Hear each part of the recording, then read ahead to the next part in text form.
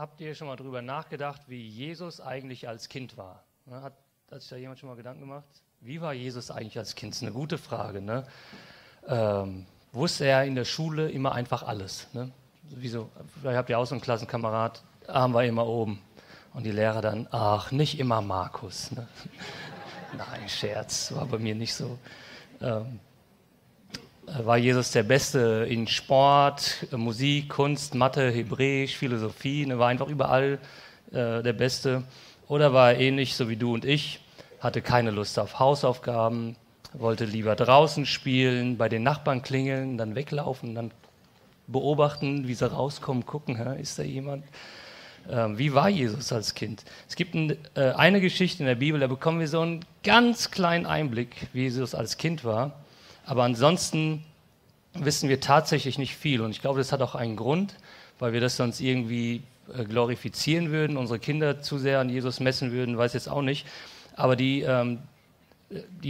also das ist auch mit ein Beleg dafür, dass die Bibel uns von Augenzeugen, also das Neue Testament, die Evangelien, das Augenzeugen das aufgeschrieben haben, weil das wird nicht groß ausgeschmückt. Wir sehen das gleich, das ist sehr, sehr, also ganz knapp gehalten.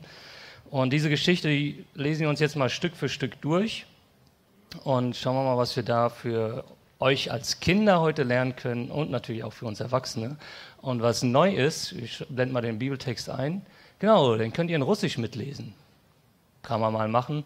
Also ich hoffe, das stimmt, was ich da eingetragen habe und steht nicht irgendwie meine Kontonummer oder sowas. Wir haben wir haben parallel zum Gottesdienst eine russische Übersetzung und haben wir gedacht, das ist vielleicht hilfreich, dass man das dann auch mitlesen kann. Steigen wir mal ein. Das ist das Lukas-Evangelium, Kapitel 2 und dann ab Vers 40. Jesus wuchs heran, er war ein kräftiges Kind, erfüllt mit Weisheit und Gottes Gnade ruhte auf ihm. Jesus war ein kräftiges Kind. Also hier wird uns ganz bisschen über Jesus beschrieben, mehr auch gar nicht. Er war ein kräftiges Kind, war wohl gesund und das war es dann auch schon, wie er uns beschrieben wird. Aber es werden noch ein paar andere Aussagen über ihn gemacht. Das heißt, er war erfüllt mit Weisheit. Und das wünschen wir natürlich, wünschen sich unsere Eltern natürlich für ihre Kinder, dass ihre Kinder weise sind, ne? Kein dummes Zeug machen, dass sie von selbst verstehen, Schule ist wichtig, das sollte man ernst nehmen, dass die Kinder immer die richtigen Entscheidungen treffen. Aber wenn wir als Eltern mal ehrlich sind, das wünschen wir uns natürlich auch für uns selbst, ne? Und dann auch im Umgang mit unseren Kindern. Und manchmal machen wir Eltern Dinge, die auch nicht klug sind, nur mal so nebenbei bemerkt. Und kommt wirklich selten vor, aber es kommt vor. Und ich persönlich erwische mich, also jetzt eins von meinen Kindern hier, erwische mich immer mehr, dass ich patzig mit meinen Kindern umgehe, dass ich Dinge erwarte, wo ich denke, hey, das sollte man doch verstehen, ne? Und dann ist der Geduldsfaden, den hört man ganz schnell reißen, der ist auch ziemlich dünn geworden, so mit Laufe des Alters. Und dann, aber das ist definitiv kein richtiges Verhalten, auch von mir. Ne? So, Noah, das muss mir jetzt später nicht aufs Brot schmieren. Ne? Manchmal nach dem Gottesdienst kommt, ja Papa, ne? Hast du recht. Aber da ist Weisheit gefragt, der richtige Umgang, auch ehrlich zu sich selbst sein. Und jetzt kann man sich fragen, warum war denn Jesus so weise, auch schon als Kind? Hat ihm das Gott einfach in die Wiege gelegt? Vielleicht erinnert ihr euch, oder manche Jesus-Bilder, der sieht als Baby schon erwachsen aus. Ne? Okay, irgendwie ist er anders gewesen.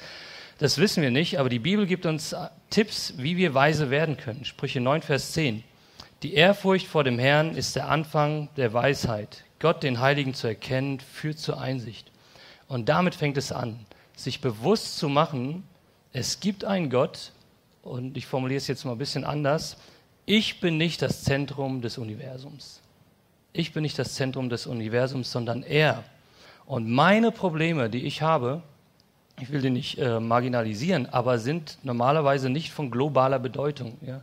Manchmal nehmen wir uns einfach zu wichtig. Und deshalb ist es ein ganz wichtiges Lebensprinzip, um weise zu werden, zu erkennen, hey, es gibt einen Gott, er steht über mir. Das, was ich tue, sollte ich sehr, sehr ernst nehmen, aber mich selbst einfach nicht zu wichtig. Eine dritte Sache, die wir hier im Bibeltext gesehen haben, lautet dann noch, Gottes Gnade ruhte auf ihm. Und wenn wir uns das Leben von Jesus anschauen, dann bekommt man zwischendurch den Eindruck, dass Gottes Gnade irgendwie doch nicht so ganz auf ihm ruhte. Also wir stellen uns Gottes Gnade in der Regel, also zumindest geht es mir so folgendermaßen vor, alles läuft glatt. Ne? Wenn du begnadigt bist, gesegnet bist, läuft alles glatt in deinem Leben. Du bist niemals krank, du hast Geld im Überfluss, keine Probleme im Alltag, es läuft einfach alles glatt. Das Auto geht nie kaputt, die Heizung läuft günstig und effizient. Man tankt immer zum aktuell günstigsten Preis und fährst dann nicht nach der Tankstelle los und siehst an der nächsten 10 Cent günstiger. Na super, ne? Also alles läuft glatt. Die Kinder lesen sich selbst Bücher vorm Einschlafen vor, ne? Machen sich startklar fürs Bett, sind schon um 7 müde, wollen erst stehen alleine ohne Wecker auf zur Schule und so weiter. Also so stellen wir uns irgendwie ein gesegnetes Leben vor. Es läuft alles in seinen Bahnen. Aber wenn wir uns das Leben von Jesus anschauen, dann war das gar nicht so. Also in den Evangelien lesen wir, andauernd gingen ihm irgendwelche Menschen auf die Nerven. Und zwar wollten ihm eine Falle stellen, ihn reinlegen. Einige wollten ihn umbringen, am Ende haben sie es sogar gemacht. Und Jesus lebte auch nicht in Saus und Braus. Zwischendurch hatten er und seine Nachfolger nichts zu essen. Er hatte keine eigene Wohnung, wo er sich zurückziehen konnte.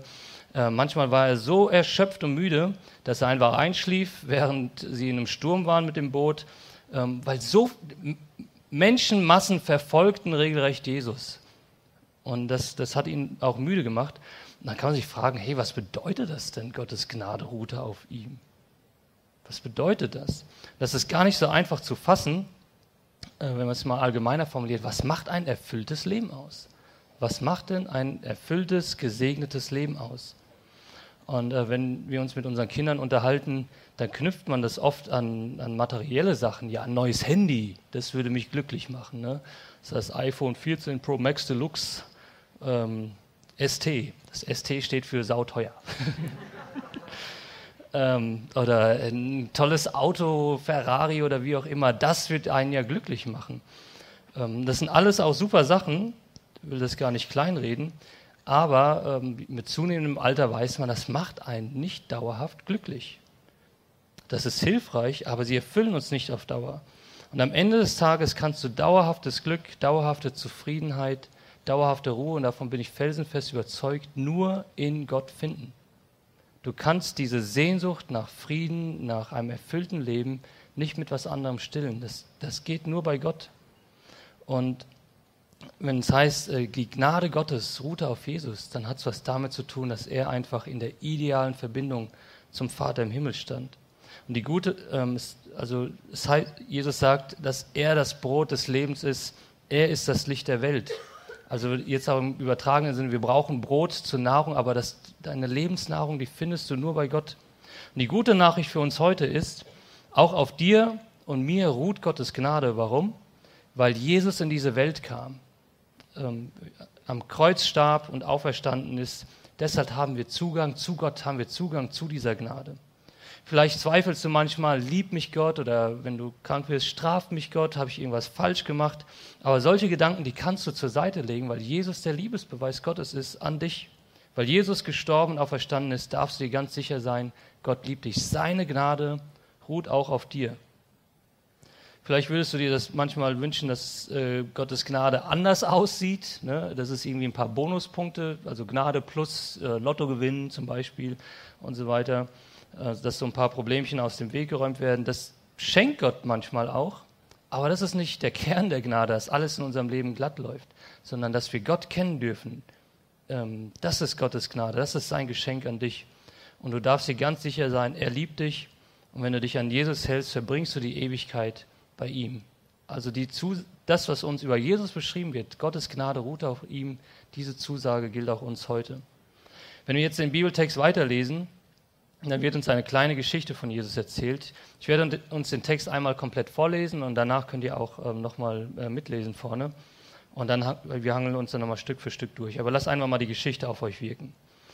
Jesu Eltern zogen jedes Jahr zum Passafest nach Jerusalem hinauf. Als Jesus 12 Jahre alt war, nahmen sie den Jungen mit und gingen wieder dorthin, wie es der Sitte entsprach. Doch als sie sich nach den Festtagen auf den Heimweg machten, blieb Jesus in Jerusalem, ohne dass seine Eltern etwas davon wussten.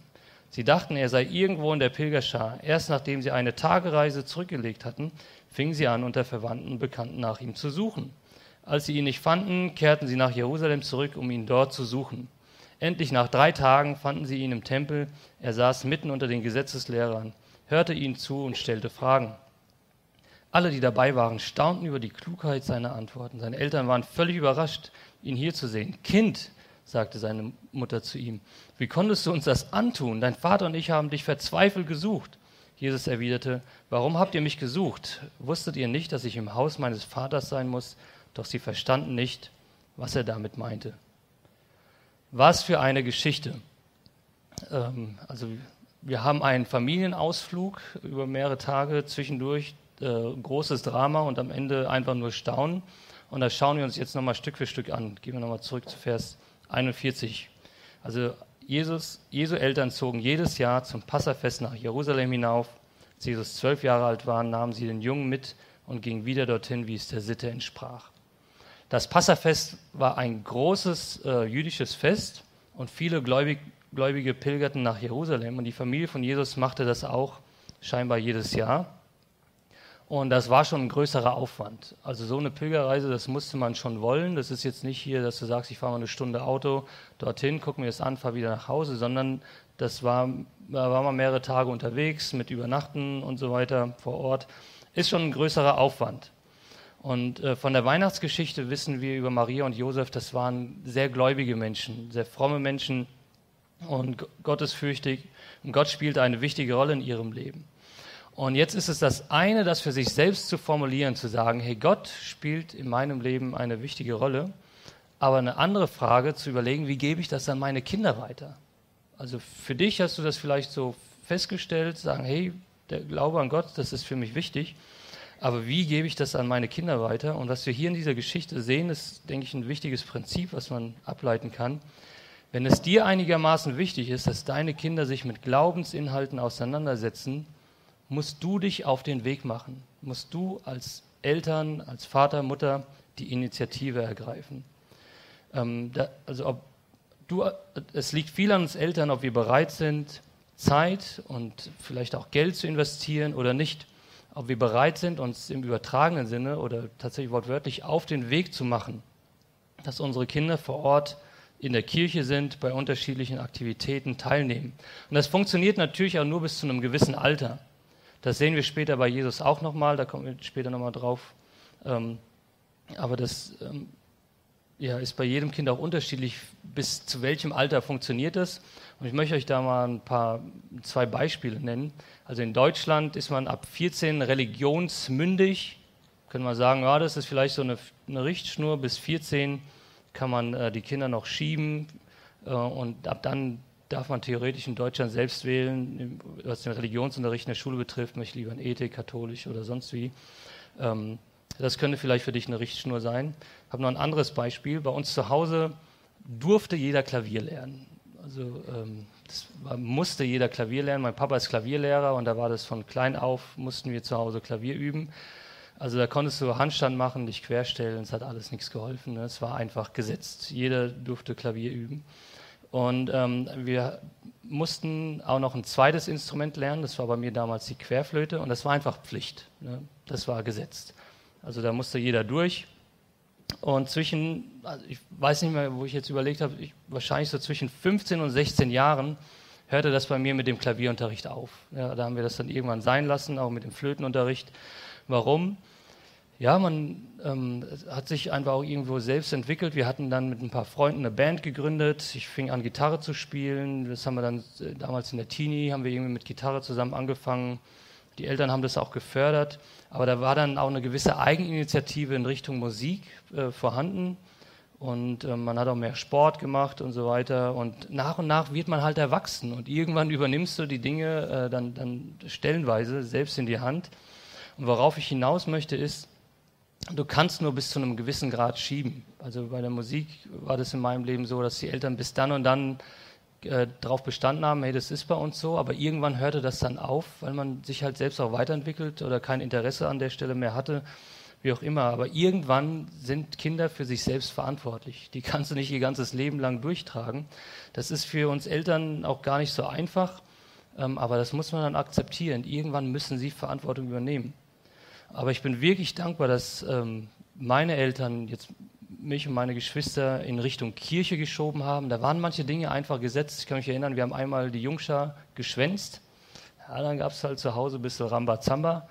Aber das war wie ein fester Termin. Ich sage auch zu meinen Kindern, hey, also bei Schule wird auch nicht diskutiert. Genauso ist es mit Kirche und Musikunterricht. Also komme ich jetzt morgen auch nicht auf die Idee und sagen, Schule ist optional. Nee, die geht's nicht. Na gut, dann brauchst du die nächsten Wochen nicht gehen. Ne? Es gibt manche Dinge, die sind uns einfach als Eltern wichtig und bis zu einem gewissen Alter kann man da auch schieben. Und rückblickend sind wir auch dankbar, dass unsere Eltern nicht alles erlaubt haben. Jetzt sagst du vielleicht, aber weißt du was, Markus, ich bin einfach müde. Das ständige Anschieben, das ständige Motivieren, Hausaufgaben, Schule, dann noch Musikunterricht. Jetzt mach doch mal die Handys weg, jetzt räum doch mal die Küche auf. Dein Zimmer reicht doch auch schon.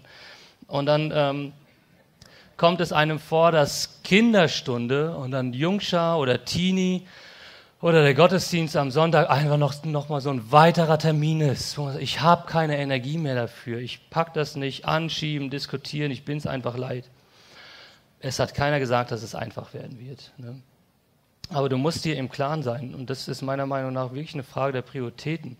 Wenn für dich irgendwann, das gilt jetzt für uns Eltern, wenn für dich irgendwann Kirche optional wird, wenn du sagst, ey, weißt du was, ich kann meinen Glauben auch gut ohne Kirche leben, das kriege ich gut hin. Wenn für dich Kirche irgendwann optional wird, dann kann es sein, dass deine Kinder nochmal einen radikaleren Schlussstrich ziehen und sagen, dann ist Gott für mich optional. Für dich ist es vielleicht, naja gut, den Gottesdienstbesuch am Sonntag, den brauche ich jetzt nicht so sehr. Ne? Aber für deine Kinder ist vielleicht nochmal eine radikalere Schlussfolgerung am Ende, dass sie sagen, für mich wird Gott optional. Und am Ende des Tages musst du dich fragen, was sind meine Prioritäten? Ist es mir der Aufwand wert? Und das kannst nur du für dich entscheiden, also nur du in deiner Familienkonstellation auch. Aber bei Maria und Josef sehen wir, ihnen war es das wert.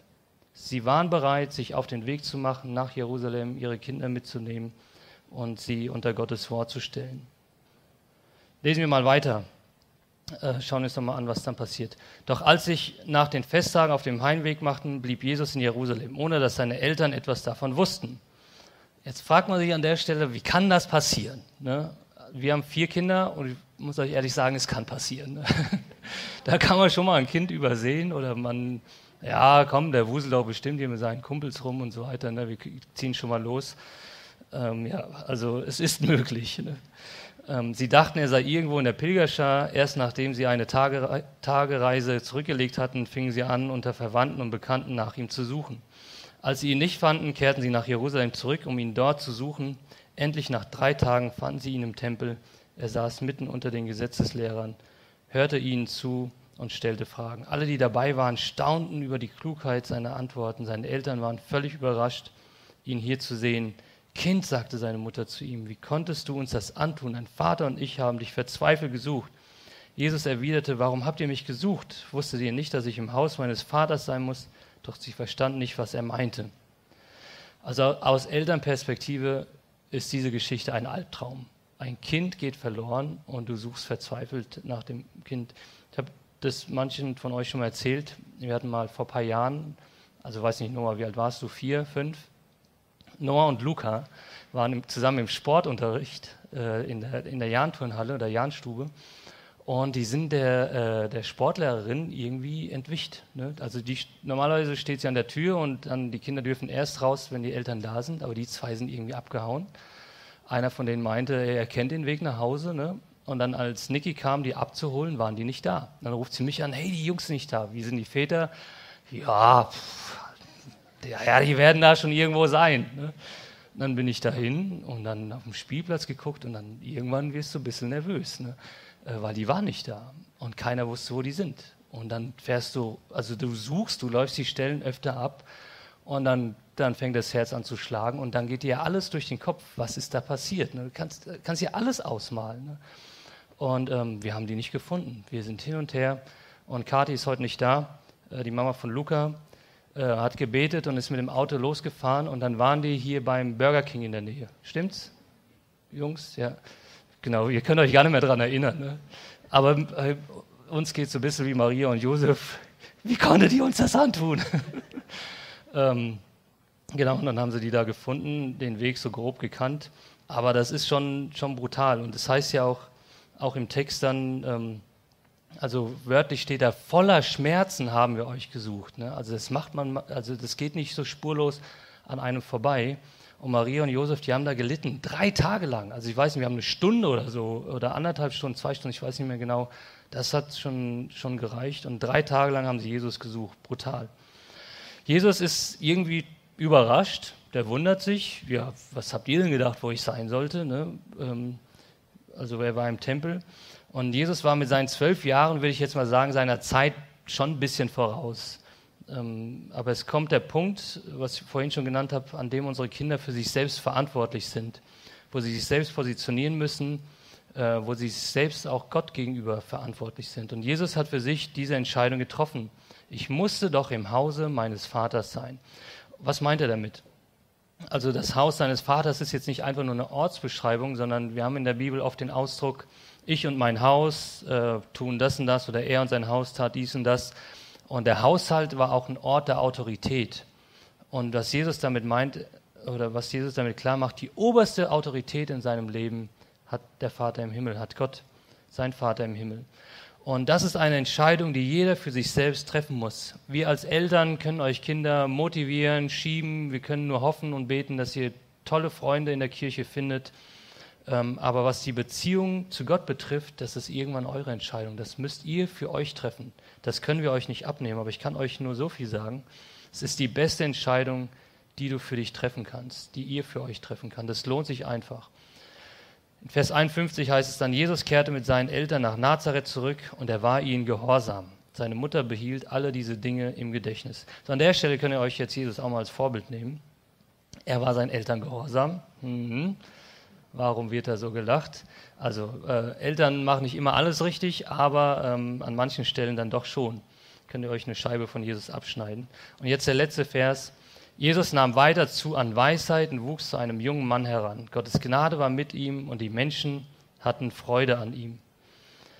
Deswegen machen wir Kindergottesdienste, Kinderstunde, Jungschar, Kinderchor, Kids Games, Sommerlager und so weiter. Denn unser Wunsch ist es, dass ihr zu Männern und Frauen heranwachst, die von Gott geprägt sind, die fest im Leben stehen und ein Segen für ihr Umfeld sind. Das heißt so schön über Jesus, die Menschen hatten Freude an ihm. Ab und zu fragt man sich schon, was wünscht sich Gott von mir? Ne? Also was soll ich für Gott tun, meine Gaben einsetzen und so weiter. Aber schaut euch mal, wie simpel es über Jesus beschrieben wird. Die Menschen hatten Freude an ihm. Wenn es einen Menschen auf dieser Welt gibt, der sich hätte wirklich etwas auf sich einbilden können oder der sich wirklich sehr wichtig hätte nehmen können, dann war es Jesus. Also bei ihm geht es wirklich also sein Leben hat globale Auswirkungen gehabt, aber er selbst, er ließ das nicht heraushängen. Er lebte sein Leben und andere hatten einfach Freude an ihm. Ganz schlicht, er war ein Segen für sein Umfeld. Und damit möchte ich schließen als kleine Herausforderung für uns. Überleg mal, wie kannst du ein Segen für dein Umfeld sein? Und stell dir mal die simple Frage, haben andere Menschen Freude an dir? Wenn man dir begegnet, freuen sich andere darüber. Wenn man dein Leben anschaut, bist du, wie heißt es so schön, ein Wohlklang, ne? So ein altes Wort. Aber freuen sich andere Menschen an dir. Und falls das nicht der Fall ist, dann nimm dir an Jesus ein Beispiel, dass du sagst, hey, ich möchte zu einem Mann, zu einer Frau heranwachsen, die einfach ein Segen ist für ihr Umfeld. Ich möchte mit euch beten, bitte euch nochmal dazu aufzustehen. Jesus, danke dir, dass wir so ein bisschen Einblick bekommen, wie du als Kind warst. Bekommen da nicht viel, aber ja, das ist trotzdem schön, also einfach einen kleinen Glimpse hier reinschauen zu können. Und möchte ich bitten einfach, dass du uns hilfst, da Schlussfolgerungen für uns zu ziehen, für uns als Eltern, wie wir mit unseren Kindern umgehen sollen, was so die Prioritäten auch im Leben sind. Aber möchte ich auch bitten für unsere Kinder, dass sie heranwachsen zu Männern und Frauen, die einfach für sich irgendwann auch Verantwortung übernehmen und vor allem dich in den Mittelpunkt stellen, dass sie dich finden und ihr Leben an dir ausrichten. Und möchte ich bitten, dass jeder Einzelne von uns einfach ein Leben führt, das ein Segen ist für die Menschen um uns herum, dass wir da von dir lernen und einfach auch manchmal auf die einfachen Dinge des Lebens achten ja, dass andere an uns Freude haben. Danke dir, Jesus, dass du uns liebst. Amen. Amen. Nehmt bitte Platz.